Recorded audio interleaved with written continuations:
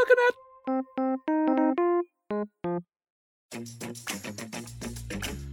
Captain's log, stardate 7403.6. Are you pretending to do a captain's log? I saw that, but I don't believe it. A Vendorian doctor. Shapeshifter? Look, I can set you up with somebody great on the Cerritos. There's that Philosian and Tactical. She seems like a nice plant person. Intelligent plants? Orion's little game of neutrality and piracy is over. For your information, many Orions haven't been pirates for over 5 years! Time to take this puppy off its leash! Warp me!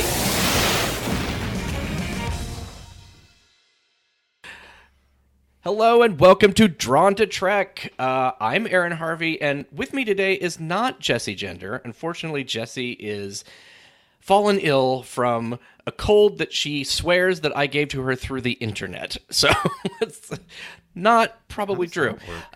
I don't know. The voice you're hearing is John Cooley, our TAS co-host, who's joining me today. We're kind of taking a different tact on this episode. We're not going to do the whole story and breakdown. We're going to center on just the Easter eggs.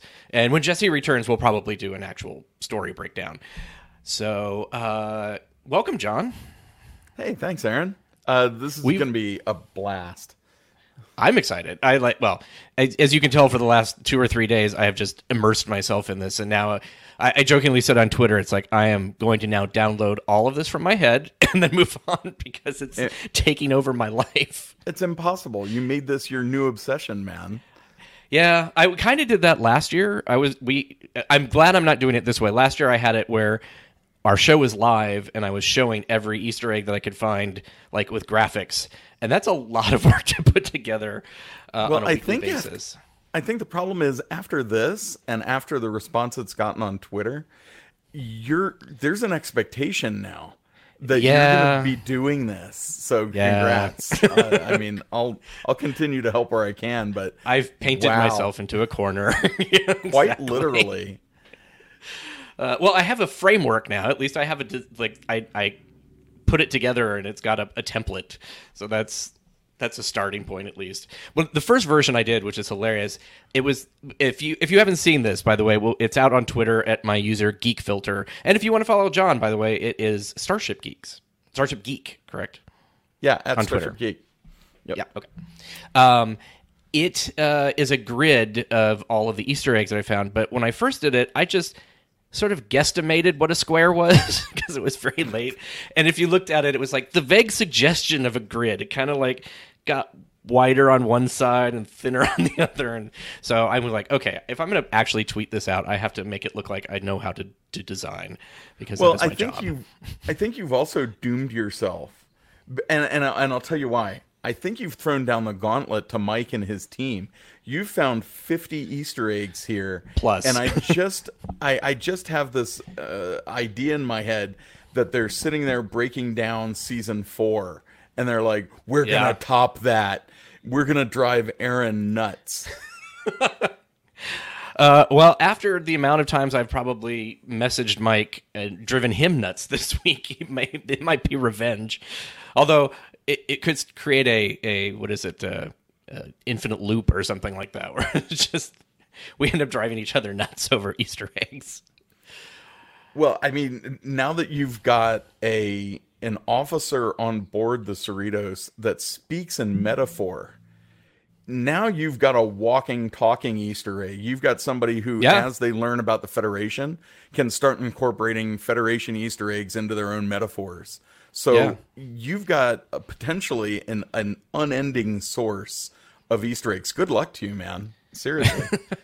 Well, this episode, Kayshawn, his eyes open, as a Temerian, is what you're talking about. Just a brief description. The Cerritos is pegged to come onto a collector's ship. Collector like Kivas Fajo, who tried to collect data.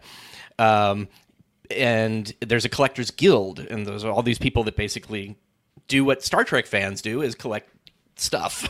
And they have the Cerritos team come on because they want them to find anything that might be dangerous and blow up or zap somebody. I just had a genius idea. Speaking of Kivas Fajo and the idea of a collector's guild, we need to get with the folks at Fansets and have them make the collector's guild insignia. Yeah. Which, as a collector, you just look around my office. As a collector, I feel like I need that. Oh God, I was actually going to the thing. It's metal. I was going to talk to you about that afterwards, actually. Damn. Mike is it's a secret just marketing person. He has nothing to do with Star Trek. He's just become this evil marketing genius. Well, evil marketing genius, and really simultaneously also sort of mocking all of us and himself. Don't get me wrong, and himself. The dude is a collector too. It's like, well, and the fact that he turns one of the characters into a collector's item. Basically turned him into a puppet, and now people have already, 2 days later, have created puppets versions of Kayshawn. Which that's the paging Star Trek Unlimited. Kayshawn puppet, please. I said that you can play with your Kayshawn puppet while you're wearing your Murph slippers, which was a joke that might actually become real at some point. It's like, nice. And wearing your Lower Decks T-shirt club T-shirt, it's like you're gonna just be covered in all of this. Hey, I'm here for it. Bring it. Yes. I have space in my collection for more stuff, so I'm happy. Well, my Easter egg list is just from the collector's ship, but there's a B plot to this whole show. No, actually, there's a B plot and a C plot because you've got Mariner's mom who's going up for her command review. And she's just like, I'm going to be more hands off. It's like, yeah, I'm a micromanager. I love the eye roll. The look. Everybody just sort of bridge crew. They all look at the other direction and like, yeah. So I think what we'll do is we'll just dive into the Easter egg. So they beam into this place, and it looks sort of like your kind of standard museum that you would go to with cases and pictures on the wall and stuff like that, although maybe overloaded a little bit. And the funny thing is the guys on the Tex Trex podcast said, this collector is insane. When you look at all the different things that are connected, they're just like, there's no flow. There's like in their universe, there would be no reason to have any of these things all together. Well, there's all the different galleries that we're treated to as we go through it, and really each gallery reminded me of a different museum in the Smithsonian system, for example. Like you've got you've got this main gallery that almost looks like a little eclectic, but really that's kind of how. It's kind of one part how MoMA kind of looks at times, and also some of the photographs that I've seen of the original Smithsonian Castle building when it had exhibits in it. Sort of that same sort of eclectic, just all over the place display of different collections of things. But then as you go through this, and as we go through the list, you'll find other rooms, some of which are actually based on like the National Aquarium in Baltimore, Maryland. Right. And things like that. So I kind of dug it. Yeah, on one hand, it looks a little crazy, but there is a method to the madness. Well, it's not necessarily made for tons of visitors either. It's not like you're going to have school kids walking through this. Right. Collectors do seem to like to share their collection and talk about them, at least with certain people. So I'm sure that's still a thing, but it's more like my rich friends will come over and hang out and look at all of this stuff. Well, as long as they don't have sticky appendages. Yes, exactly. So let's start with at first there was sort of a little bit of a attempt to group things together, and then as we found random things and didn't want to renumber everything, I just added it. So we kind of started out with paintings. We have, and if you look at the list, I'm just going to use the numbers on the list that we created. So if you want to follow along with the image that we tweeted out, you can do that. So number one is the portrait that Captain Picard painted in TNG's A Matter of Perspective, which is flipped horizontally for some reason. I don't know. It's like why that was done. But, I probably think that the collector didn't realize that he had a fake a fake. Because I would think that the real matter of perspective is probably in Picard's private gallery at Starfleet that we've seen in Picard. Yeah, exactly. And I don't doubt that a Ferengi has, put one over on a collector. Oh, sure. Here or probably there, so. Plenty of times. Yes. Well, and then we have Data's Picasso-esque rendering of Spot from Inheritance. That one also feels like it shouldn't be here. So, who knows where some of these things came from. We have a Monet landscape, and I know it has a name, and I haven't been able to find it, but we're dealing with paintings of paintings. So they don't look 100% exactly like they would. So kind of trying to figure that out isn't the easiest sometimes. Number 4 is a still life from Vincent van Gogh of Pink Roses. And that one is one that I found 2 other ones that I thought they were and didn't until it just hit me on the head. I'm like, oh, it's a Van Gogh. Number 5, and this is one of those guesses that I'm like, it's probably not this, but I like to believe it is. But it's really close. Yeah, it strongly resembles concept art by Chris Foss for the unmade version of Dune by Jodorowsky. And you would think, that's way too deep of a cut. But when you think about it, we've had a character from a show that was never made and mentioned, name-checked. So we're... Yeah, I think that they would go there. It's probably legit. Yeah. Number 6, we have... a Mondrian-like painting. A couple people have said, it's from Data's quarters, but when you look at the one in Data's quarters, it doesn't look exactly like this. So I know they're just squares, and that's what people see, but there is a pattern to them. No, and there were different Mondrians. I mean, so right. It could be one from another collection. Of course, I see the thing. All I can picture is the Partridge Family. Shout out to John Champion there. But yeah, just the school bus. There's a song that we're singing. Yeah. Come on, get happy. Happy. Yep. Let's see. Oh, sorry. And this is rounding out the paintings, at least I think at this part. Number 7 is a painting of Niagara Falls by Frederick Edwin Church from 1857. And number 8 is a painting that I've always actually really liked. It's the Cathedral Rouen. It's French, and I cannot speak French. By Claude Monet. It's The Portal in Sunlight from 1894. And I've always liked that painting. Just the light that it captures is kind of amazing. You do not see it in this. Monet is light. Yeah. It's like literally the time of day somewhere is recorded that he painted it, and you're like, oh yeah, that's totally like 1057 or whatever, So that's pretty much it for the paintings, although we might come back to 1 or 2 down below. So number 9 is the Mars Curiosity rover. So it survived the Mars happenings on Picard. It was taken off probably before that happened. Oh, well, now that I think about it, when does Lower Decks happens before the events of Mars catching on fire? So yep. Yeah. So we know that it was safe, at least in this collection. So it at least made it out. I'm sure Bobak's celebrating somewhere that his rover made it off planet before it was destroyed. Yeah, he was at the premiere. I saw him kind of with a bunch of people around him. I didn't really feel like I wanted to come out and just hey, I know that you do Mars stuff and you live in my city. Bye. It was like this. You should have introduced yourself. He is a Trekkie among Trekkies. He'd have loved it.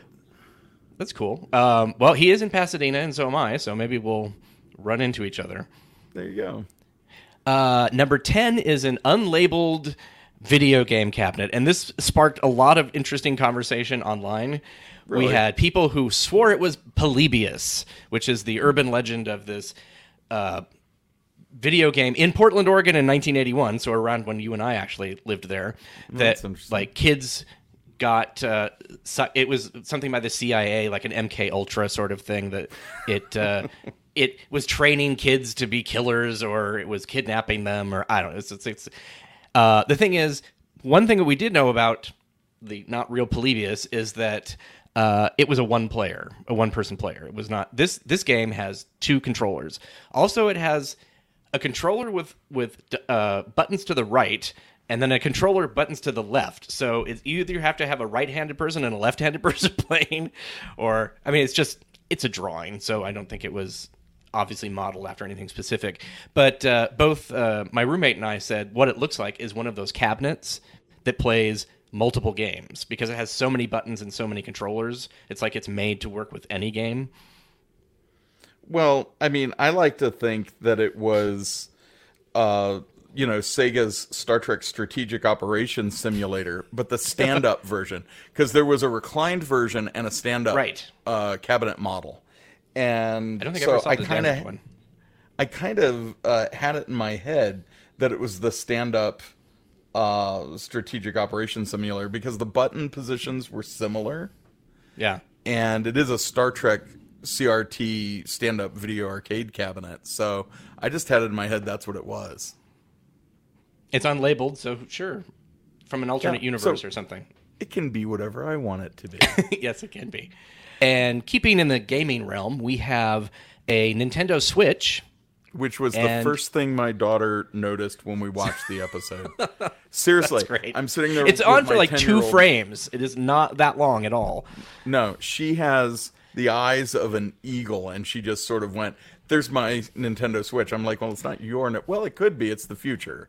So, who knows? Maybe it is your Nintendo Switch. But that was like the first thing she called out.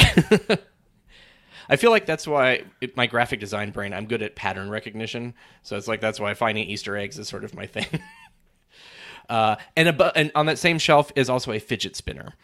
Because why not? Sure. Yeah. And number 12, we're moving into kind of more of your territory in TOS. It appears to be a possibly Uhura or a Maress. I'd like to think because, again, it's lower decks and it's animation, I'd love to think that it's Maress. Mm-hmm. But it could easily be Uhura. The funny thing is, the way it looked just sitting in the cabinet, and yeah, I know there's only so many ways you can put a Starfleet uniform dress in a cabinet, but it looked almost identical to a display at San Diego Comic-Con a few years ago. Prop Store of London had an original Uhura velour dress in a cabinet, and it looked almost identical to that. And so I just thought, this is weird. I've seen this before. And on the ground, I didn't put it in here because it's almost like another duplicate. To the right of, I believe, the Valiant probe and the Terran Empire flag, which we will get to, is another uniform that looks exactly the same. So maybe they're both represented. They're both there. Yeah, exactly. So... And the striping is correct on its lieutenant sleeves and all that. So they got it correct. Oh wait, it can't be if we're going to say that they're making the badges correctly, although they didn't with one of our last Easter eggs. If it was Maress, it would be a pointy. The animated series, Delta, yeah, and it's not. So it probably is Uhura, although who knows. So number 13. The Horta egg, which, I've got one laying around here somewhere. It's never hatched, but I just loved that. I mean, you see a silicone orb like that, your brain immediately goes to Horta. Yeah.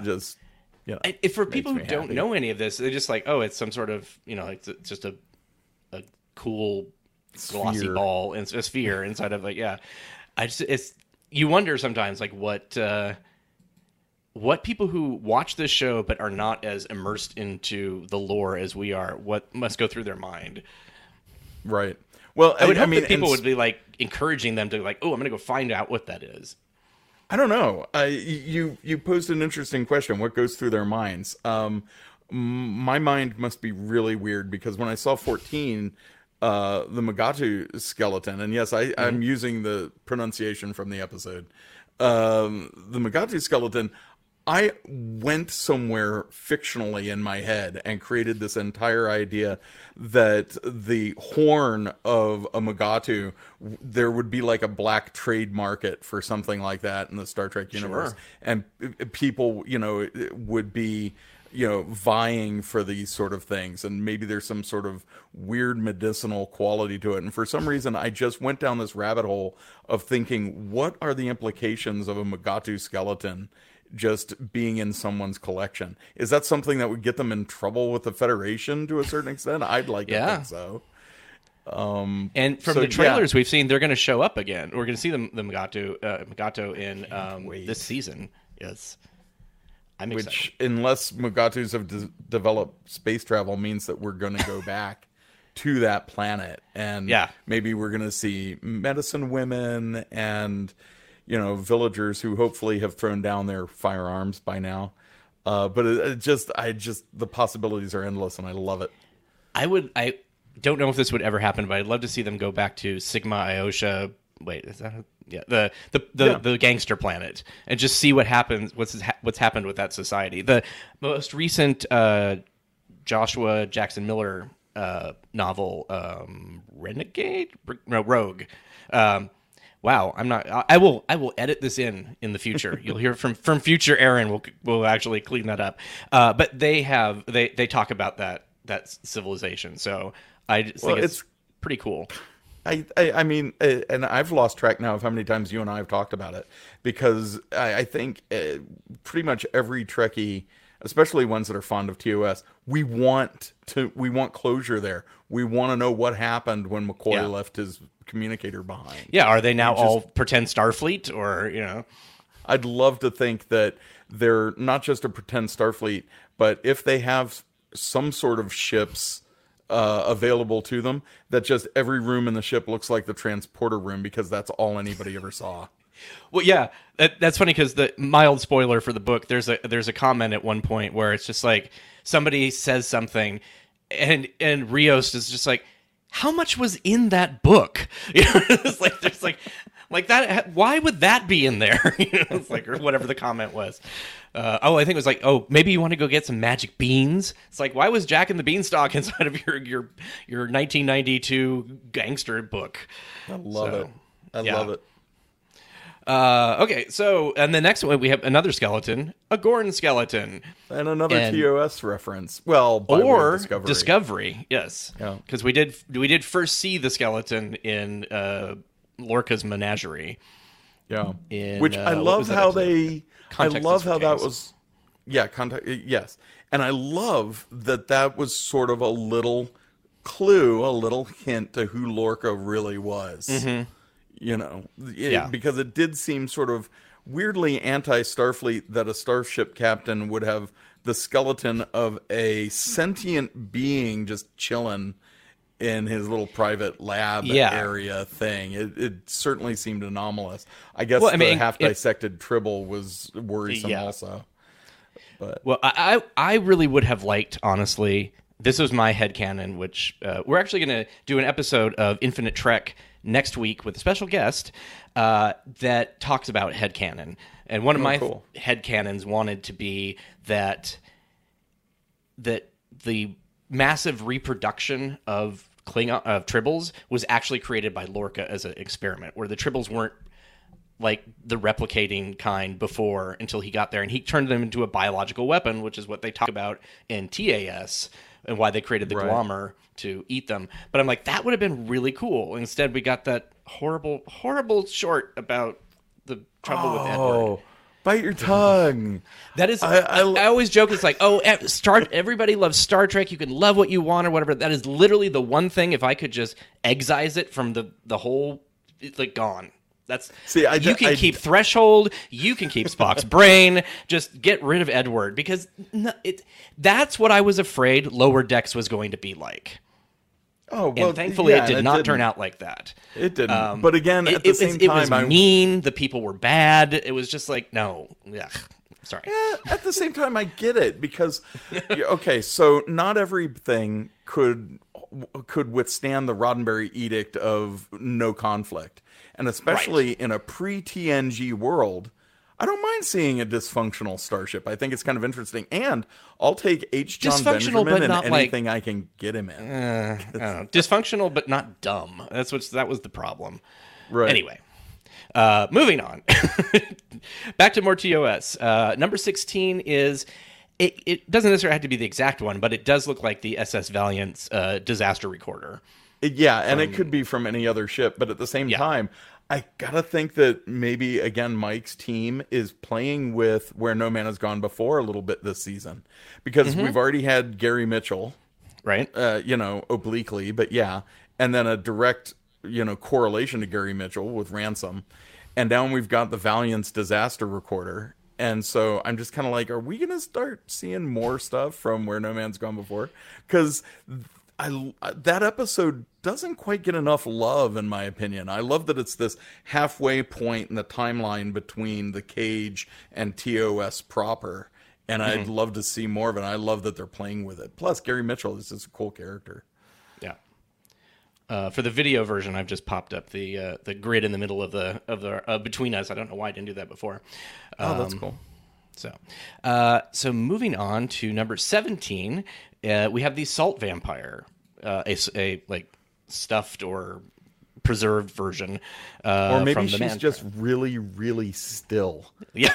You never know. Maybe she's just Until she's been waiting. Waiting for more salt. You know? And I dig that this is now the second time we've seen a salt vampire in Lower Decks. Yep. There's Ransom's ill-fated date. Yeah. It's like, we haven't seen one of those for 100 years. And then, salt vampire. Yeah. That was great. That felt very Simpsons, like, peas, or whatever. Yeah. In the background of this of the picture is also the statue that Mariner was kind of playing around with, which has a Roman soldier's head, no arms. And I've heard some people say, it's from Who Mourns for Adonais. But I've gone through that. Who Mourns for Adonais is Greek first, and everything was just like, beautiful Grecian women, and they all had heads. Adonais was not the post destruction of Greece or Roman culture. It was, until at the very end when Kirk blew up the temple, basically. Temple. Yeah. It was all intact. And then you had mentioned possibly that it might be from Bread and Circuses. Bread and Circuses. I really need to go through Bread and Circuses with a fine-tooth comb now, because I think it's probably from there. And I did a quick search, and I believe that some of the statues actually are from Who Mourns for Adonais that just sort of popped up again, because, they're props, and people reuse props. Well, or parallel planet development, man. They're not props. True. They're the same because planets develop similarly on TOS. I'm talking about real life. Behind the scenes, sure. the whatever.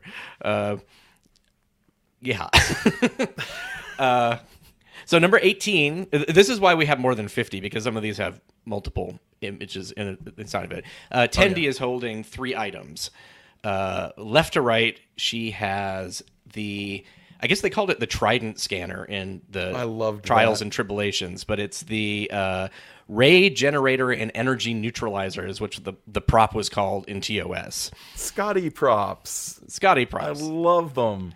And I love seeing them again. I believe that they're like a mic, a thing like with a 3-pronged mic. Yeah, I think so. And it's some audio equipment of some kind. Well, plus that's very TOS, right? We need a prop. Right. Quick, grab a microphone. I mean, look at the thing that they use to mask heartbeats. Heartbeats, yeah. In in Court Martial. Yeah. And that they didn't even bother to disguise that. It's just a mic. So. A mic that you could turn, and then that whole thing was weird. I just masking your heart. Are heartbeats really that detectable? Okay. That seems like there has to be a better way besides hearing the heart to determine, maybe body temperature or something. I don't know. Well, with the breathing is probably louder. Yeah, with the sensor capabilities of the Enterprise's computer, I'd like to think that you don't have to manually turn off the heartbeat of the guy in the transporter room. There's got to be a better way of doing that. But as a kid, 7 or 8, even then I was like, what? I don't know. I always wondered, was it just me not understanding about the show, and then later watching, no, it was just that didn't make sense. Oh, sure. Well, at least you were watching it at 7 or 8, and you're like, did they just mask that guy's heartbeat? I was watching it at 4, and I'm like, did they just kill the guy in the transporter room? Turned his heart off. I mean, I didn't even think about that. That's not where my brain went. That's interesting. Yeah, maybe I was a darker 4-year-old. I don't know. Well, I also was born with a heart condition, so heart stuff was always in the top of my mind. So I probably figured like, oh, okay, it's like an EKG, but just quieter now. Well, at least you have a happier memory, because I was literally, I think, for a beat there, I'm like, they totally just killed the guy in the transporter room. What did they use the thing from Kirk's wall in Mirror Mirror? What just happened? So I think for me, it was the stuff that freaked me out was like The Outer Limits, or the one where I think it was The Outer Limits or Twilight Zone, where this woman it's just getting hotter and hotter. And the Earth, is like it's getting closer to the sun, and then she wakes up and she's blessedly cool because she had a fever. And like, as a kid, I really could identify with that because I was sick a lot. And then it turns out, no, the Earth is actually going further and further away, and they're freezing. And just like every time I get a fever, I would think of that, and it would just like freak me out that the world was going to end somehow. Yeah. All right, you got me beat. That was my little kid freak out. Okay, so let me go back and finish number 18. Sorry about that, people. So we had the Ray generator from TOS, and then we went off on a tangent. There's the Kurlan Naskas from The Chase, which is almost like the Matryoshka Russian nesting dolls. Oh, yeah, like basically. A babushka. That's like one of my favorite props from TNG ever. Because I love the concept of it, the idea that the individual is made up of many little individuals, and I love sort of the not poetry, but just the concept around the whole thing. Yeah, which was and visually really it was a nice design as well. And then in Generations, he just sort of tossed it off to the side when which I hated, and I completely like he would not do that moment. No, he wouldn't. Especially, not just how rare it was and how much airspace Patrick Stewart took up telling us how important the Kurlan Naskas was, but then it had come from his mentor. Yes, exactly. And then he's like, "Nah, I got my photo album. I'm good. Let's get out of here, number one." What? Well, maybe he assumed that someone's going to come back and like they were going to do cleanup and repair or recovery. Well, I think that's probably how this particular collector got a lot of this stuff. I'd like to think that when Starfleet was sending out ships to go and retrieve and salvage the Enterprise D, I'd like to think that some Ferengi got in there and salvaged it first. That's funny. We've got to get here before Starfleet does. Meh. Well, there were some Starfleet people already there, but yeah. Indeed. So we also have the Anaran musical instrument from Voyager's episode Remember, which is this sort of like guitar-esque sort of little instrument, but instead of like a hole in the center where your strings are, is basically a kind of a globe, and you move your hands on top of it, and it's almost like the equivalent of what is it? It makes the the 50s. What is? Like a theremin. Theremin. Is that how you play the thing? Is like a theremin? It kind of. I mean, you don't ever touch it. You just sort of move your hands over it. I've actually saw, like, I think it's one of the few theremins that is in California that this guy travels around and plays. And he was at the museum down the street that was having a science fiction exhibit, and so he would come in every once in a while and just play it. And it was just like. He played TNG, which is really weird to hear that theme on a theremin. I've seen a YouTube video some time ago of someone playing the original series theme song on theremin, and it's nice, really awesome. This also, I wanted to point out, is probably my favorite item on this list, because as someone who lives and breathes TOS, I didn't recognize it when you first showed it to me. I'm like, I have no idea what that is. I remember this. And you're just like... It has to be from Voyager. And I instantly, when like it clicked, I was like, oh my God, you're right. And then I was like... Because there was a few that like really took us like 2 days to figure out. Because like... And it mostly happened when I was about to jump onto a Zoom meeting with a client. Suddenly I would remember, and the look on their face is like, why are you so excited about whatever you're excited about? It's like, trust me, it will make no difference to you. That's awesome. But yeah, that's probably the thing on this list I'm most fond of, because that's cool. I if I didn't recognize it, it's because it's from Voyager and it just happened to be so. It did be. Number 19, you are right. Actually, I did break that up. 19 and 48 are now separate. So number 19 is the Terran Empire flag. So Awesome. not sure where that came from, but Still and it is one the of Terran best Empire from TOS, not from Discovery. Right. And still one of the coolest images that came out of TOS. Like, I love TOS design, and the symbol that they came up with to represent the Empire was just awesome. So good. Right up there with, you know, the Klingon symbol and the Starfleet arrowhead. It's just great. Yeah. Yeah, definitely. Number 20, we have 2 items. The bottom one, I'll start with first, is the filter mask from the Cloudminders. And that was another one that we were just like, you don't watch enough TOS, because I saw it in my head. I saw it on somebody's face. I just like couldn't place it. And I'm like, it's a mask of some kind. And I just kept going back to the rarely seen TMP aliens that have like the black mask, but there was nothing underneath it. I'm like, that isn't what it is. And you figured it out. What's fun is I've seen a bunch of those recently. It was a very popular, if ironic, item at Creation's 55-year mission convention in Las Vegas. Because of COVID. Last week, because of COVID. And if you're cosplaying TOS, why not have the mask from the Cloudminders? Built in, it was kind of perfect. There's a couple of masks in TOS.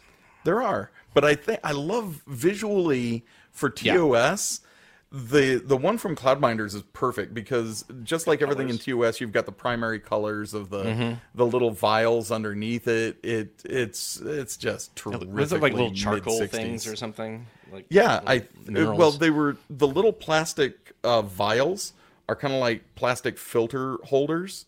Right. I think the colored material on the inside is literally just goldfish rocks. Oh, okay. Fish tanks. That makes sense. Yeah. Readily available also, and already in those colors. So that's cool. Yeah, that would be easy to get. Yeah. Or cereal. Just put it Fruity Pebbles. So, and in the same image is also a paperback of the Hotel Royale. And you have a story about that. Well, a partial story. It's not my story to tell, and I'm not going to out who found it. Although I'll say he's a friend of ours and a fellow podcaster, and also a noted TV writer. And he was on a set recently, within the last year and a half or so, and was during some downtime during setups, was walking around the set and was looking at the bookshelves on the set, and actually found the paperback prop from the Royale of the book, The Hotel Royale. Sent me a picture of it and was like, look what I just found. And of course it was just set decorating, a set somewhere, either in the valley or on one of the studios. And he I think he went over to Set Deck and just sort of asked, hey, can I have this? Can I have this? And they're like, why do you want it? It's a ratty old paperback. And he's like, just reasons. And, I read this when I was a kid. That's it sits in his collection today, but it's just that's great. Crazy to think that somehow that paperback ended up on a set on a modern sitcom in the 2020s. What are the odds? And that's when somebody took it home, and then later it was passed down to their kids and their other kid, and then the kid went into space, and then and there you go. And that took the book that's how it ends up in the episode. 21 and 22 are a lot of weapons, and we're like about halfway through, so I'm gonna just kind of zip through these pretty quickly. So 21, we've got a Batleth and a Mechleth. And at this point, like you were saying, I don't even know if a Batleth counts anymore, because there's Batleths all over Star Trek. Well, and there's another Batleth in here that I did not pull out that I got grief for not putting in. It's a special one that was either in the Sword of Kahless episode, or there's one that was given to B'Elanna in Prophecy. It's the only one. It has like a special divot in the center that's different from most Batleths. So it is a specific Batleth. I just kind of was at 3 a.m, which is when I wrap this up. Was like, it can wait. I'll just talk to it. But yeah, so there is that. Let's see what else is on this one. Okay, there's an Andorian Ushan, that blade from Enterprise episode United. Right, and then my favorite thing, the Lirpa. Yeah, I mean, the Vulcan Lirpa. Yeah, which so cool. Mariner wields later. Which He picks it up as a weapon.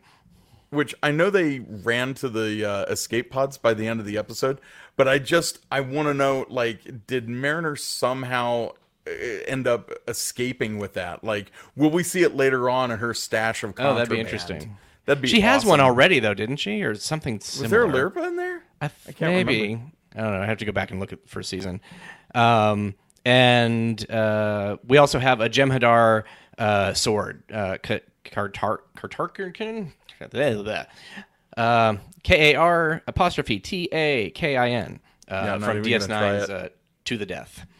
And then the next one next to it, which the three other swords, we have Sulu's rapier from TOS. At least we assume It has is. to. It has Yeah. to be Sulu's rapier because it's been called out so many times in Lower Decks already.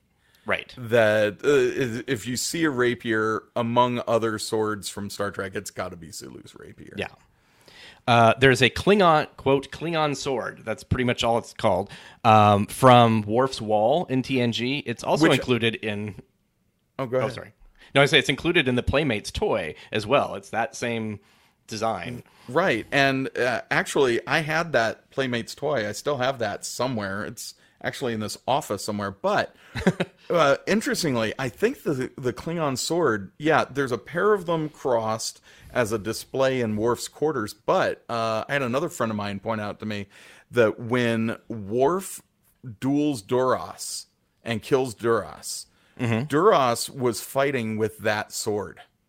Oh. So maybe Worf it's his, kills him like- with a batleth, but Duras was using that sword. I wonder if that's So- the sword that he picked up and put on the wall. Could Or is be. that before? I don't... Yeah. Yeah, I'd have to go look. But yeah, Okay. no, so Duras fought Worf with that sword. We have a Discovery call out. L'Orel's Royal T'Glak. TAJTLQ. I actually should have asked Mary how to pronounce that. It's one of two blades because there's two designs that are similar. So it's one of those two blades. So that's nice to see a little bit of Discovery there. Yeah. Yeah, and really nice prop. I've seen it with my Yeah. own eyes. It's gorgeous. They were at And- Comic-Con and at STLV, I believe. yeah, and I love that it was represented here. It's just fantastic. So, next one is something that you and I have been talking about a little bit. Number 23 is Khan's necklace. And if you remember, Khan was on the Reliant when the Reliant went boom. So, Yeah, how- and he was kind of not just ground zero. I mean, dude was Yeah. leaning up against the Genesis, Genesis device when it went device, off. I would think it would have been atomized, but who knows? Parallel TV universe, yes. time traveling collector or something, which means maybe he was beamed out and Khan escaped. Maybe Which Khan is I'd be frozen okay with. somewhere and he could show up on lower decks, which would be great. I mean, he did have a remarkable penchant for survival. Yep. Yeah, like why not? Or like you said, alternate universe. We've already seen something from the alternate universe and Yeah. the Terran Empire flag. Right. So yeah, I mean, hey, it's It is Khan's possible. necklace. Cool. Don't know how it's there, but I'll give in to the mystery. And I've been in an enormous Star Trek 2 mood lately, so I'll Yes. take anything I can get. Yep. You've been doing some fun badge work. Oh well, yeah, but spoilers. Just check your Twitter feed. So number 24 is a Class 8 probe, but besides that, I had kind of left it at that because it was like a Kalar was in one of those, but specifically, I think this one is holding the body of Ira Graves from the Schizoid Man because it's got a little window, and if you look at the I can't zoom in on this unfortunately on the screen, but if you look in, it looks like maybe you can see like a little face in the faraway shot. Why not? So, I mean, this episode already has so many skeletons in it. What's one more? There's a little bit of dark stuff here. Number 25 is a Betazoid gift box, which was also famous for Armin Shimmerman first appearance, but not first recording. Or no, wait, this was... I take that back. It's the first recording, not first appearance. So this is the first thing he ever recorded for Star Trek, was because this was from Haven. But we see him in The Last Outpost beforehand as a Ferengi.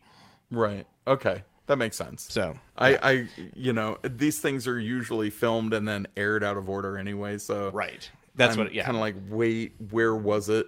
So no, I looked it up. It was it was recorded first, but so this is a silver box with a face on it that creepily talks to you and then pops open and spits out stuff.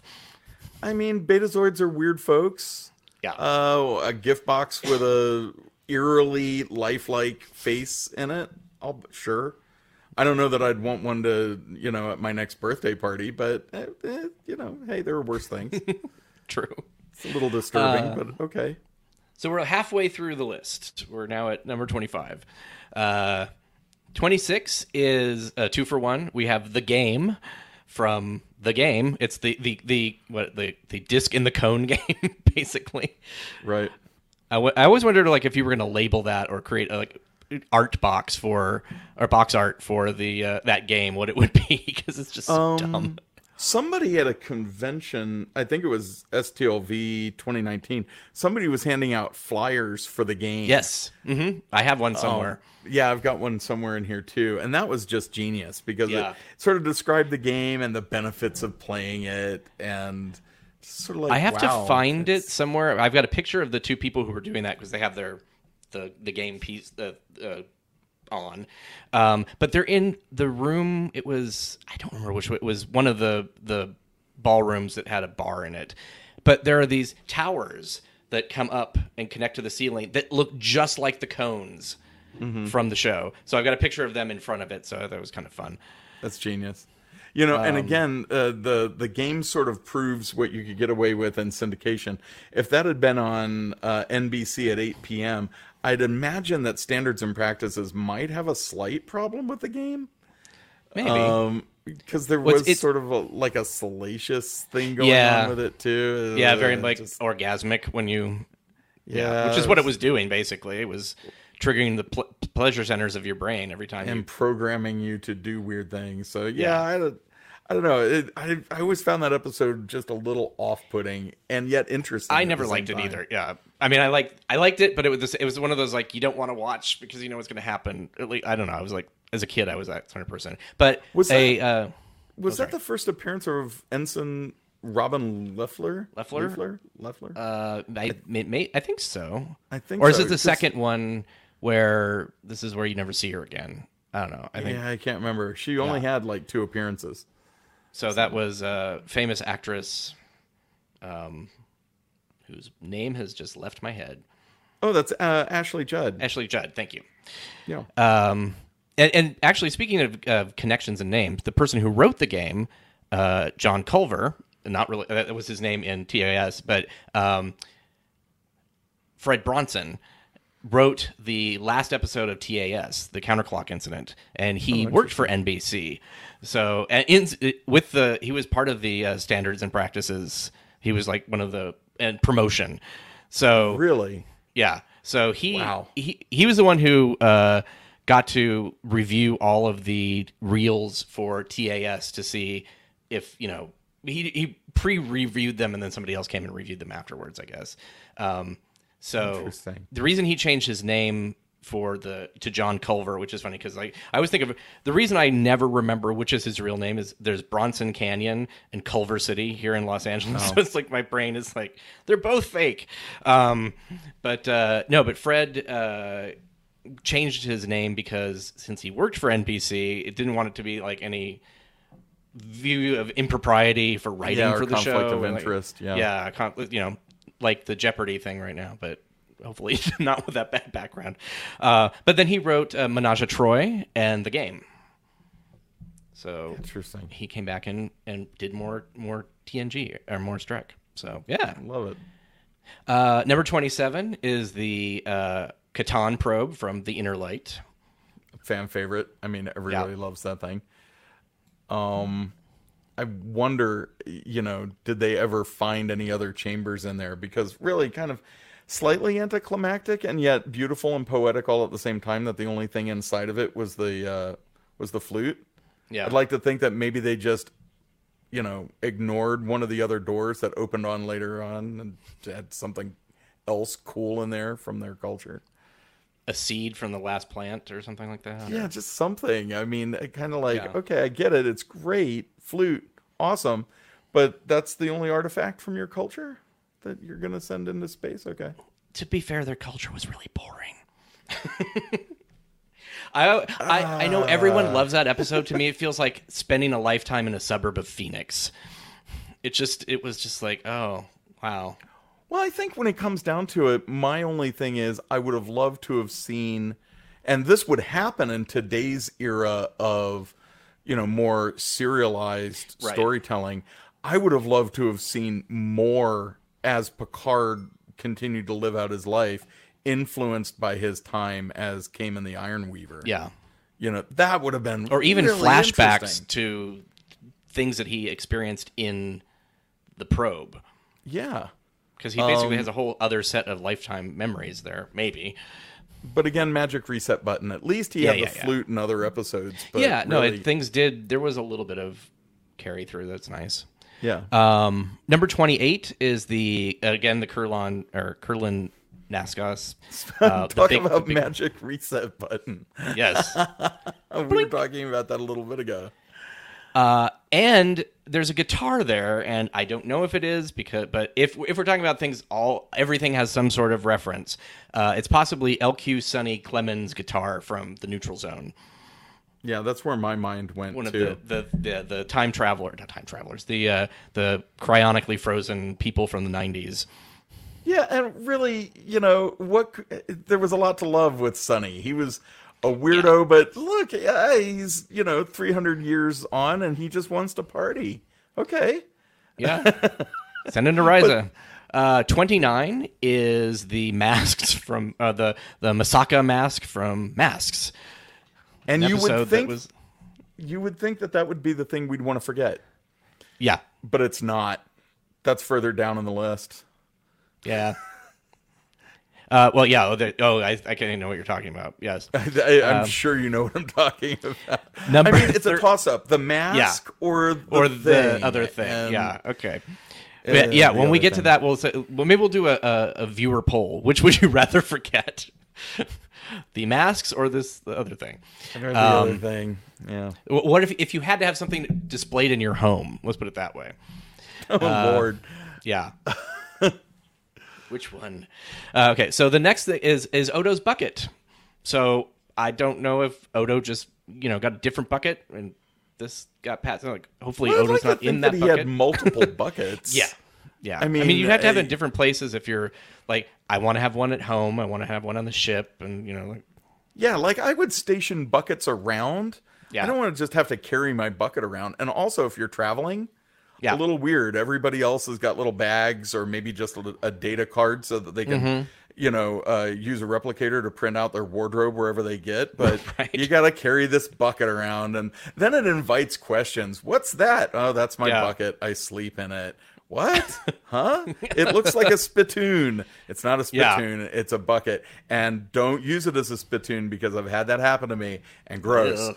But, as I recall, though, he left his bucket in the care of Kira Nerys. Yes. At the end of the very last episode.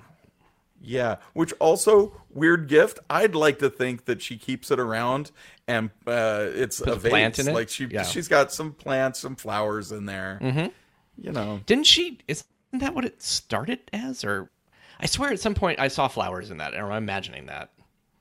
I don't Maybe know. I'm imagining it. Okay. Yeah, I maybe don't I saw. recall flowers. Maybe a fan made one and used it as a flower pot. It would be awesome. Although I know what I want my urn someday to look like. There you go. I mean, dark, but why not? Odo's Yeah. bucket? Sure. Sure. And keeping in the Deep Space Nine theme, number 31 is a baseball, and there's a bat that you can't see. So assuming that's somehow related to Cisco, it doesn't have signatures and stuff on it, so it's not Well, that the baseball. one on his desk didn't have signatures on it. or maybe later on it did. I thought it appeared in a did. few episodes. Yeah, but I for thought somebody most of maybe not. yeah, for most of Deep Space Nine, it just was a baseball. Right. So And then the Logicians, the Vulcan team that fought against them, has a hat on a stand in there. I saw one of those walking around the convention last week. Yep. So Number 33 is Neelix's chef uniform or outfit with his apron and hat. Which, that was fun because when we were first looking at this, instantly, because at a distance, it looks a little bit like the card soldiers from Alice in Wonderland. oh yeah. And so we were just like, oh, okay, it's it's from TAS, because that was the only one where we actually saw those from the planet, what am I trying to say, the vacation planet, amusement park planet. But no, it's not. So because later you can see see the hat closer up and you're like, oh, that's a chef's hat. Oh, it's that. So that was pretty funny. And keeping in Voyager's theme, number 34 is the Cottiscot game that Naomi Wildman was always seen playing. Oh, that's what that is. Yep. Kind of like Othello or Connect 4, kind of, or something. I don't think they ever had rules to it that we could intuit, at least from the TV show. No, like not laid out as well as Fizbin. Right. Number 35 is the isomagnetic disintegrator that Worf had in Insurrection. Right. And number 36 is Chateau Picard cases of, we assume, champagne or wine. And that was nice. There was a bit of continuity there with the label on the cases. Yeah. Being reminiscent not only of the actual wine that you can go and purchase, but what we've seen in episodes of Picard. I appreciated that. That was cool. And in that same image is some sort of like an orange cylinder with sort of almost like little pokey horns at the top. No one knows what this is. It looks like we should know what it is. It looks like it could be Cardassian or Klingon or something. Well, the color threw me off. I went down a rabbit hole. Well, it's sort of bronzy orangish, and really, until I pulled it up and was sadly disappointed that it was a different thing. I thought it was containers of, and I can't remember if I'm pronouncing this correctly, Facilium. Felicium. Felicium, thank you. Yes. Much better pronunciation.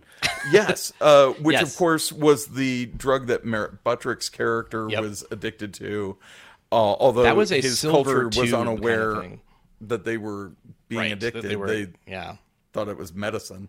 Yep. And he was being manipulated by Joachim, of all people, from Star Trek 2, which was awesome. But yeah, no, the container they had in the actual cargo hold was the same color as that. Like the little small handheld one that, for lack of a better term, There's the like episode's yeah. antagonist had was more silver. They were the same color, but they were like long and thin and like Yeah. Well, it's a generic prop that we saw used all over TNG through the 7 years of it. But It was a lot of different so things. the thing in front of the cases of Chateau Picard, no idea. If somebody's got it, hit us up on Twitter because Yes, we're dying to please. know. I forgot one thing going back to number 26 real quick. The game is sitting on top of the papier-mâché head of Picard from Captain Picard Day. I keep skipping over that every time I look at that. So, I remember when I first looked at it, it didn't immediately click, but I'm like, that's a really like childlike version of the TNG badge. I'm like, oh, child, kid made it. It is. Yeah. He's a role model. He is. It was a nice touch. Yeah. Number 37. So we have a trombone. So we're assuming it's Riker's trombone or maybe William Riker's trombone, given this episode. I'd like to think it's his. I'm telling you, there's a bunch of stuff here from the salvaged Enterprise D. Yeah, I like that idea. Yeah. Or maybe it's not, now that I think about it, it's perhaps not Will Riker's trombone. It could be Thomas Riker's trombone because, of course, Will gave him their trombone that they'd had their whole lives. That's presented right. that to him when he left the Enterprise D. And maybe so- because Thomas Riker is in jail now, right? right In theory, and that maybe his possessions fell into the hands of someone else, and voila. which this wouldn't be the only Thomas Riker reference in this episode. Right, exactly. So yeah, sure. Let's go with that. So and yeah, there's my a pair headcanon of is it's Tom's. yeah. Sorry. No, I agree. So there's a pair of tennis shoes, and no one will tell me what this is. Like I literally asked the production company, and they're like, "No, we're not telling you." So That's it random. could be Air Jordans. Your idea is it might be the Reebok Alien Stompers shoes that we saw a few years back that were what Ripley was wearing in Alien. Yeah, Ripley wears them, and then they've also been an object of obsession for people that collect shoes. Yeah. The Air Jordans, like they could be, but I think the Air Jordans have more black in them. Yeah. These have got some sort of weird spat over the laces. That's what makes me think of Yeah. Bug Stompers. Or they're just tennis shoes. Or they're just tennis shoes, yeah. Like, great. So, no idea. So, if you know that, or if anybody has a concept of what it might be, please hit us up. I actually even looked up, I never found it, but I did remember that Wesley there was a cut scene of Wesley showing off a new pair of shoes to his friends in 10 Forward, but they were sort of like purple suede boot things. if Yeah, I we also remember properly. thought they might be related to Boimler when he was in his cool clothes Yep. phase last season, but nah. Nah, we Those looked it were back. two It's like different it's the colors. right colors, but not the right shape at all. And then 38 is just a Starship Duty insignia TOS era. It Well, looks like TOS-TAS, or I mean. yeah, or it's there's a Matt Jeffries reference in this episode that we'll talk about when we get to the end of these. Also possible that it's the original sketch of the first Delta, which looks very similar to that, and it was on this yellowish transparent paper, kind of like vellum. So could be that too. Right, it was the same sketch that had the cage jackets. Yes. In front and center on the page. But Yeah, that was from the one corner Roddenberry of it was the archives. Delta. Yep. That's part of the research that we did to prove that like the TOS, the Delta was always supposed to be every starship's insignia. Not every ship doesn't get its own insignia. Although there was like two in all of 50 years on-screen errors. there was- basically. Yeah, and they were both in the same episode. It's Ron Tracy and his chief medical officer in Omega Glory. And once you plug in what the intent was of Gene and Bob and all the rest behind the scenes on TOS, then it becomes kind of clearer. Well, there's a memo that literally says that, but there are people who are basically intent doesn't mean anything. It has to be said on screen. If Which that's is true, weird. then take intent of on screen. Then there's like one or two ships that didn't have it, but the rest did. And this is, I know this is again behind the scenes intent, but for TAS, Bob Klein, one of the big animators, was told every starship from Starfleet has the Delta. If there's a like merchant marine or a cargo ship or something, they have their own symbols so they don't get confused with Starfleet. And that is actually carried through in the animated series. When you see the USS Ares crew, they have the Delta. When you see the ship that's carrying the medicine that Spock needed, it has its own symbol because it's a cargo ship. Because it's a cargo ship. Yeah, but it's okay. And that's I a get- conversation we can have later because that's a very long conversation. But That's a very long conversation. But I will say this. I do get the desire, especially among older fans or my own contemporaries, to hold on preciously to the idea that every ship has its own insignia. Because that's well, what the we grew up 1970s, with. yeah, That's and the what we thought it 1970s was flooded with all sorts of ideas of what those might look like, but none of them were canon. It was Yeah. like fanon or whatever, basically. But like all those books that came out when there was nothing to watch had different insignias, and I think that sort of drilled into people's brain that yes, that's what it is. Like, but it wasn't. So yeah. Moving on to 39. It is the container for the Medusans from TOS's Is There in Truth No Beauty? which I just love. Yeah. I mean, the idea of Medusans, which, by the way, who named the Medusans? Are Medusans offended by the name Medusan? I mean, who knows? Maybe we'll find out in Prodigy. Yeah. Which I just want to say yet again, I called that one dead right from day one. Yes. But anyway, I love the idea of the Medusan pod, but it's also a little odd. At least in TOS, I think the way Prodigy's handling it as a mobile pod, that makes a lot of sense. Like, what does a Medusan do when they're stuck in the pod? They just hang out, and are they, playing, I don't know, maybe the game with the cones and the saucers? Well, who knows how their chilling brain out the works. pod. Yeah. Yeah, exactly. They might actually go into some sort of like meditative state or something where they just, I would hope. I wouldn't want to be conscious in that pod. It'd be a bit like Harry Potter underneath the stairs, Privet Drive and Little Whinging. What are you going to do in there? Practice calculations for navigating, I guess, because Medusans are good navigators. I don't know. I mean, they're non-corporeal, so it's not like they're playing handball in there. I don't know what they're doing. Right. And more TOS. So we have the Excalibans and the recreation of Abraham Lincoln. Which I'm not exactly sure how that's there, but okay, because he doesn't have bones, or he didn't really have bones. I love it. He still had the spear lodged in his back cage. Also, that was just disturbing, but kind of cool. Excalibans, they're fun. I loved how it was used in the plot, though. Yes, the idea that if you grind up their bones, there's acid in them, and we can use that. And that was just really intelligent. Good writing. Well, and I love that it had a really good message about, like, listen to the people underneath you. They have good ideas.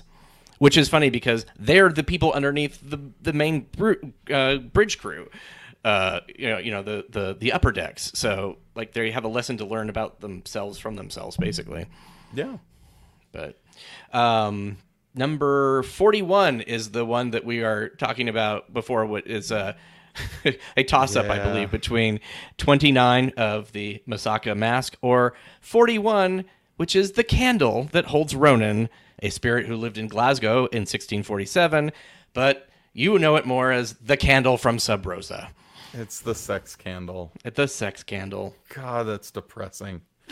Yeah, that one. I'll take the mask, man. I'll put the mask on my wall if I have to. The candle, I'm just gonna. The mask is actually kind of cool looking, honestly. Well, the mask is cool, and honestly, when the mask episode came out, I thought it was referencing one of the very first TNG novels ever written called Masks. Oh, right. Which was actually a really cool concept.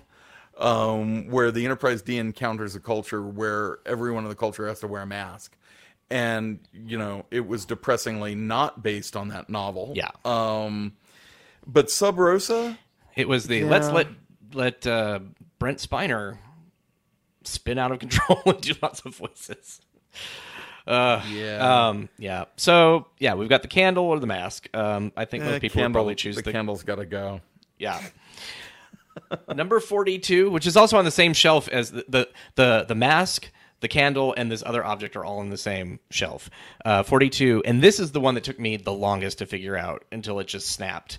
In the back of my head, I was thinking like medical device. It's like some sort of like blood centrifuge. No, that's not it. Like trying to find and then I heard Dr. Bashir's voice in my head. I'm just like, oh my god, it is a container for Ketracel White from Deep Space Nine. One of the weirdest MacGuffins in Star Trek history. A really interesting idea.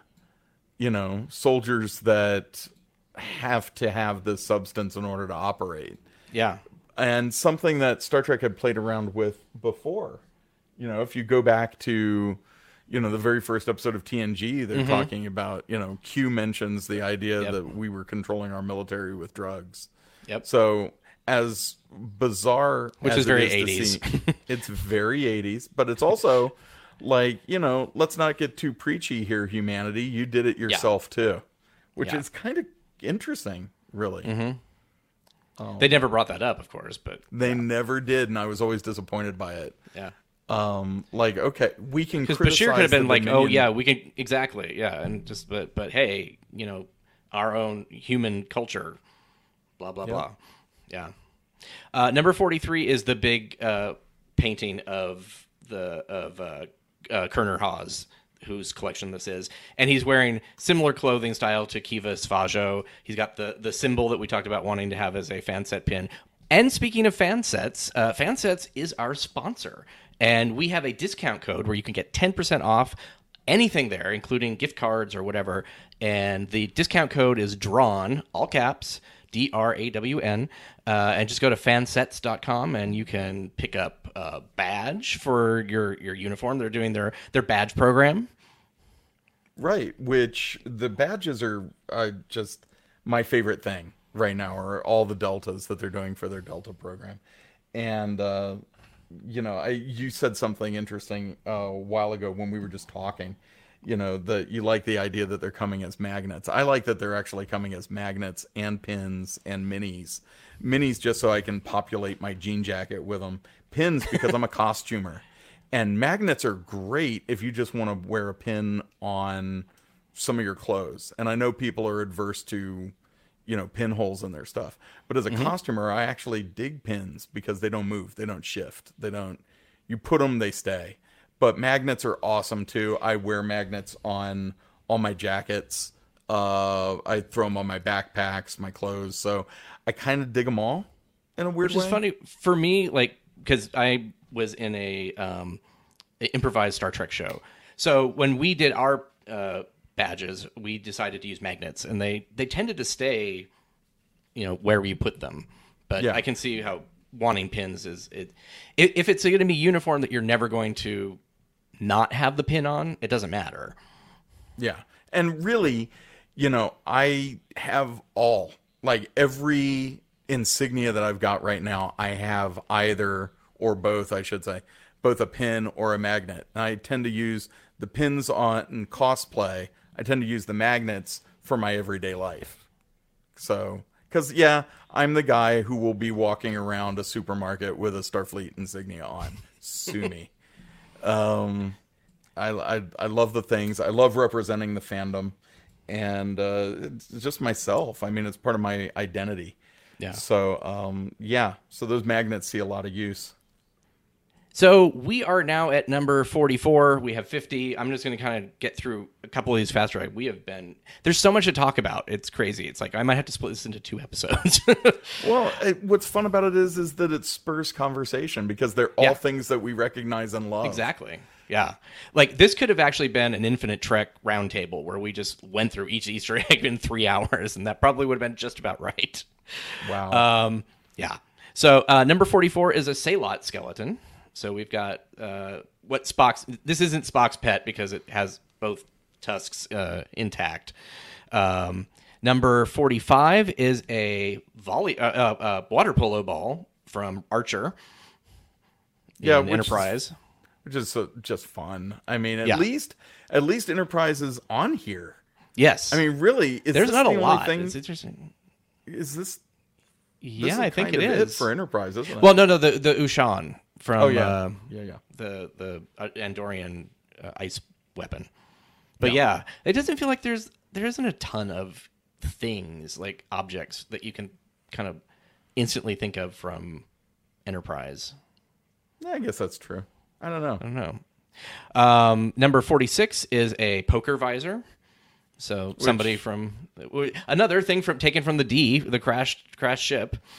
Well, that, and I get the feeling that's poker is just popular all over Starfleet, and I wonder if that was legitimately just something that was a part of Starfleet culture, if that's something that became a part of Starfleet culture because of the Enterprise D. Because as we've seen, other starships apparently know everything the Enterprise D is up to. You hear it all the time. You hear it in this episode where Boimler starts talking about the adventures and the somewhat more boring and staid stuff that happens on the Enterprise D. Yeah. So maybe just everybody loves playing poker. Maybe it's just a Starfleet thing. Maybe. Yeah. Number 47 is it's debatable. We don't know it. Most people think that it's a Ferengi thought machine, which is a spherical, like not just the half sphere that has a device that has sort of a red dome and then like design elements on top of it. This just looks like a nacelle cap from a It's a TOS nacelle era cap. shuttle. I'm about 99% sure it's a nacelle cap because, again, like you said, if it is the Ferengi mind device, Why wouldn't they have just it's drawn the missing- whole thing? Exactly. Yeah. It's missing too much detail for it to be that. And not only that, and this is getting really technical, I know, but I'm a Trekkie. I embrace technicality. The dome is actually the wrong shape if it were going to be the Ferengi mind device. The Ferengi mind device, the arc of it is a little bit different than a Bussard collector on a Starfleet ship or shuttlecraft. This is the right shape for a Bussard collector. Yeah. So, it's that. It's got to be. Yeah. Number 48 is the mounted canine head from the Squire of Gothos. It was the dog with the horn that was originally in, I forget which the first episode we saw it in. Enemy Within. Enemy Within, thank you. But yeah, it was the Alpha 177 canine, I believe is what they were called. So this is, which I thought was a Mugato head originally, but it was like, oh wait. And then the Squire of Gothos, there's a screenshot. It looks basically just like this. So Well, and it's got the little long antennae coming off of its little forehead, and it's just such a cute little thing to have mounted on your wall. Aw. it's interesting with bandwidth. Like the first time I saw this, my bandwidth obviously wasn't 100%, so some of my stuff was a little mushy. So I did not see that detail, which is why I didn't catch it the first time around. And then when I replayed, I'm like, oh wow, this is so much sharper. So luckily I shrunk all of these screenshots down to, much smaller, so you can't really tell. But Well, and speaking of shrinking, yes, speaking of shrinking, number 49, the shrunken city from the Territon incident. It's the Territon city that was beamed up to the Enterprise and had kind of shifting size. You notice, like, on the planet, Kirk was it was waist high. And then on the transporter pad, it was the size of the transporter circle, the pad that So, and that's what it looks like. It's this size. So maybe it just changed size when they got beamed up. yeah, it could be. What is this? A city for ants? Yeah, it's the Spiroid. I forget. It's like some sort of basically a type of radiation. And the reason that their clothes shrunk on that episode is because their clothes were made of xenolon, which is a fabric of a living form of kelp, basically. So it shrunk along with them because that's what it is, also a living organism. So I'm like, okay, they have live clothes. That's interesting. So it's not replicated. They're like grown, I guess. Or at least the fabric is. Yeah. Because, Star Trek. They just didn't want naked little Star Trek people running around. And number 50 brings us to the going in animated the series. opposite direction. Going the opposite direction of shrinking. It is Spock 2, the giant clone of Spock from the Infinite Vulcan, who isn't apparently so infinite, sadly. I'm just, it really, I don't know. Like, on one hand, I loved that he was there, and on the other hand, I immediately was sad. Yeah. Because I'm like, no, I wanted to actually see 50-foot Spock. Well, even if I didn't want to see, I just wanted to know out in the universe, because he would still be, by Vulcan age, could be alive. Sure. But as people have pointed out, well, first one, Mike McMahon, I did bring this up at the premiere because I introduced myself. I told him to write the book. And I was just like, after we saw that, I'm just like, what? It's like, but he's like, he was very old. I'm like, but not that old. However, being a clone and a giant clone, big clones, that people don't, big life forms don't live as long as smaller ones. Or is that true? Yeah, something like that. So who knows? But my headcanon is that possibly he was cloned before he died, or maybe because he can clone after, and then there's Spock 3. There's a Spock 3 out there somewhere in the universe. I'd like to think that. And somebody was like, well, I hope that he's not out there. He's like, because that was, he was like, he probably lived a miserable existence and died with his first Pon farr and all this time. I'm like, what? Like, he must have done some, must have done some kind of good, because he, we have a Philosian who is serving on the Cerritos. What if there's a 50-foot to Pring? I mean, what? Think it through. Kind of like when I was just go thinking, find her and clone her. I'm just saying, first of all, it's not the first fictional rabbit hole I've fallen down, even in this podcast, in this episode. But what if, you hit a Mach time with a 50-foot Spock? The solution is going to be find a 50-foot Vulcan woman. So 50-foot T'Pring? I now have that in my headcanon. Sure. Why not? Although T'Pring wasn't especially nice. No. At all. Let's maybe a different Vulcan that they run across or something. Maybe not 50-foot T'Pring, but... No, we'll write that story eventually. Yeah, or now it's there. Find some sort of we'll find some sort of answer. But I think that would have been the solution. You need to find a 50-foot other Vulcan. Yeah. So that pretty much wraps up what we found. There are two things there's that orange barrel, and then there's kind of looks like an award. It's got like a circle with what looks like clouds around it almost on a little stand. Don't know what that is either. No idea. But those are the two things. There are other things in that I did not include. There was a a case with a shark in it, and somebody pinged me and they're like, "Oh no, that is a very important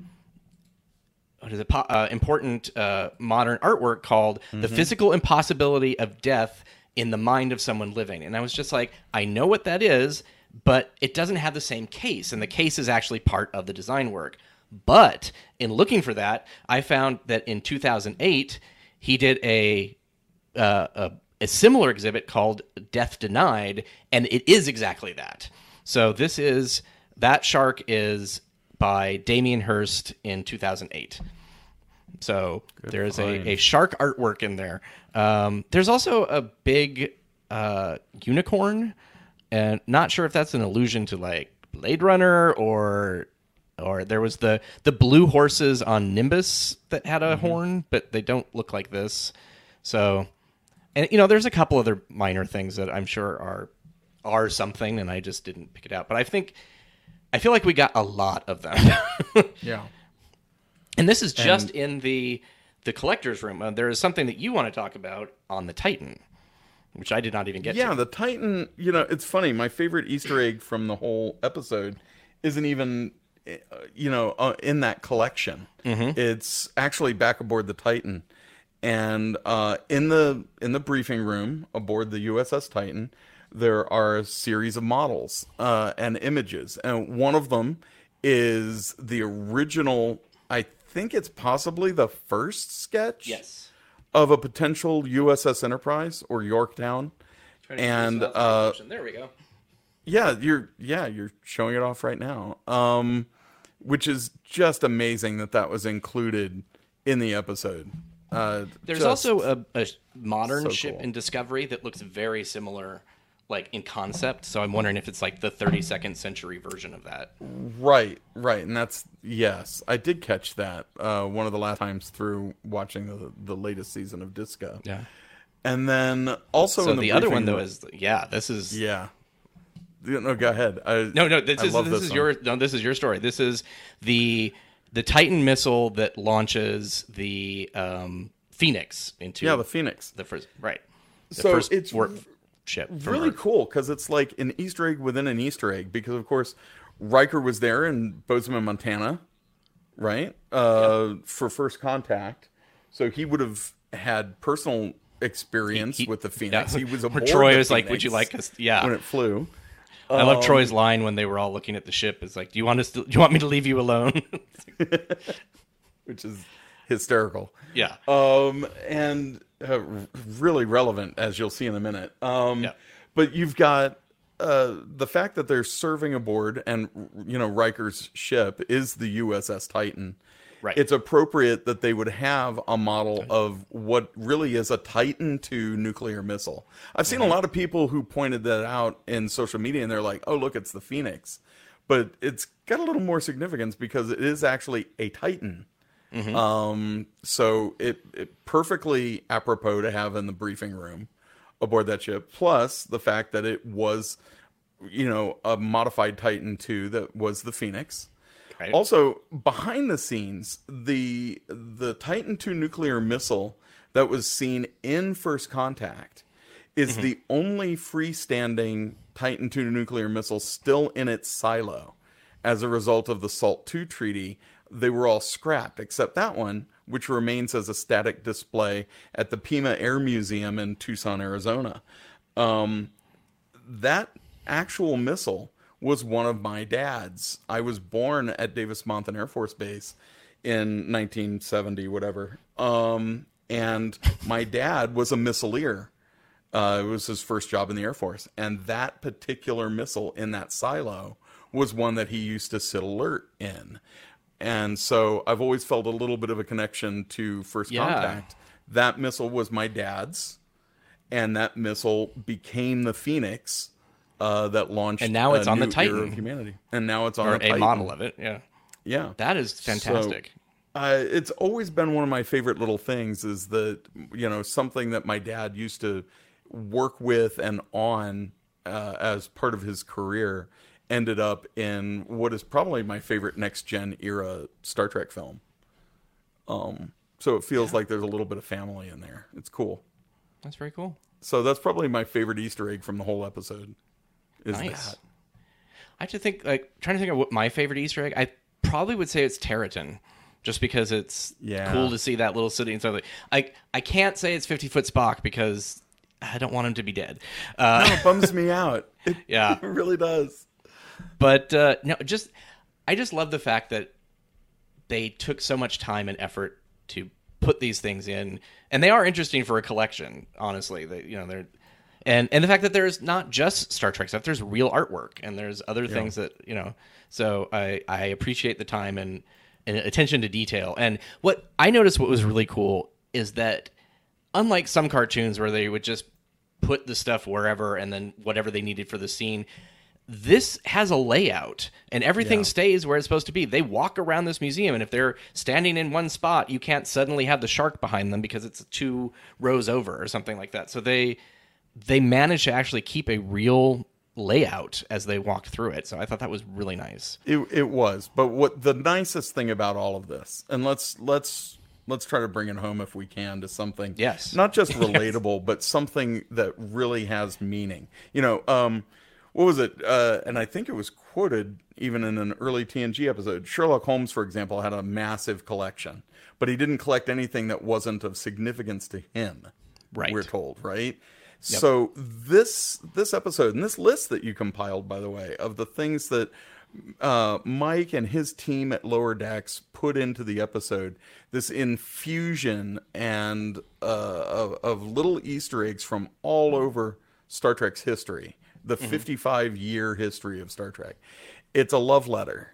And this is a direct answer, I think, anyway, to those people that would look at modern Star Trek, even Lower Decks, and say, as I've heard time and again, well, the people that are working on Star Trek now don't get Star Trek. This list is your proof that they do. They know. Boimler's speech, too. Yeah. Boimler's speech at the end, it absolutely nails what Star Trek is and what it's all about. And the fact that they were able to not only put that message at the end, but put this artwork throughout the episode that really tells you everything you need to know. The people working on modern Trek, and especially Lower Decks, are born and bred, die-in-the-wool Trekkies who know this stuff backwards and forwards, and they just proved it to all of us. Mm-hmm. I don't see how anybody can have a criticism anymore in the face of this sort of overwhelming evidence that they John, not only let me introduce you to the internet. Oh, I know. I know. And it's frequently depressing, but this is not depressing. This is awesome and inspiring. And I love it. Lower Decks, whenever it is on and we get to watch it and it's new, there's a spring in my step. There's just something like this. There's always no matter how crappy the day was, is I can go back and watch this episode or whatever and just get something out of it. And it's new Star Trek and it's running, and it's just, that's mind-boggling sometimes to me that there's so much Star Trek out here that we had such a point of either not running, or if you were a Star Trek fan, you were considered a dork. I mean, people would not talk to you. So things have changed so much. Well, they've changed so much. We're kind of spoiled in a way. Look how long we went in a desert with no Star Trek. And now there's just so much happening all around us all the time that you can almost take it for granted. You can almost say, well, I'll get to that episode tomorrow because I just don't have time today. And that's really a weird place for me to be, because Star Trek should be the thing that I run to, at the end of the day. It's like, I've had a hard day. I'm going to put on an episode of Star Trek and have a good time. Thankfully, at this point, they have not run more than one show at a time, like DS9 and Voyager or something like that. Like, if we had both of those, I'd have to choose which one we'd use for a podcast or something. I feel like I'll take it all. Okay, now. fine. But if you would like to pay my rent so I could just do this, great, I'll do that. No, but what I mean is that it's really so much fun to be a Trekkie right now. There's products flying out of every corner, and soon we'll be able to see action figures on toy shelves again. Yes. We've got new episodes of Lower Decks right now dropping every week, and they're not just, here's another episode of Lower Decks. Each one has been a delight. Yeah. Each one has been something special in its own right. And God, I just love it so much. Yeah. So I'm just a happy Trekkie right now. I agree, and that's a really good place to be at. I think it's a good really place is. to end the show as well. Happy Trekkies, and just diving into this has been a joy. Also, at this point, I think I'm ready to be done with the Easter eggs from this episode. That said, but yeah, oh, sorry. Well, I can't wait to see your list for next week's show. Like 3 things. There's I believe that there's spaceships in there, and Awesome. No, I have painted myself into a corner, but I will go through it and see if there's definitely not this much. I can tell you that. No. I feel like this might have been the biggest of the season. Although we have the back 5 to ponder. So, well, and I also got the feeling when I was watching this, and who knows, maybe they're chuckling or they're just gonna up the ante and make it worse next time. Yeah. But I also got the feeling that they were like, hey, we've done a good job of telling our own stories, and we're going to continue to do that. For everybody looking for Easter eggs, we're throwing them all right here. Yeah. Come and get them. There's more Easter eggs than you're going to find even in this list. Yep. Yeah, definitely. Well, thank you everybody for joining us. Hopefully next time we'll have Jesse will be back, and believe next week's episode we'll always have Tom Paris. Mm-hmm. And I am excited to see Robert Duncan McNeil on Star Trek again as Tom Paris. I would love to see a Captain Proton holodeck program with Boimler in black and white. That would be so much fun. Yeah. Among, all the other holodeck programs that we could possibly get. Well, I just want to see, I would kill to see Moriarty again. That's my holodeck fantasy for an episode. They've name dropped him before, so I feel like maybe we'll see him again. Yeah, I expect that we'll probably see him again at some point. I hope so. Yeah. Him and what's her name? Stephanie Beacham. Oh, yes. Is Stephanie Beacham still alive? I think so. Yeah, I would just love to have her voice. I liked Sequest DSV. I'm a dork, and I really liked her at least the first season. The first season was good. So anyway, thank you all for joining us. And if you haven't already left at this point and just wandered off, we will talk to you next week, and live long and prosper. Bye, guys. LLIP. Don't you give me that sarcastic Vulcan salute!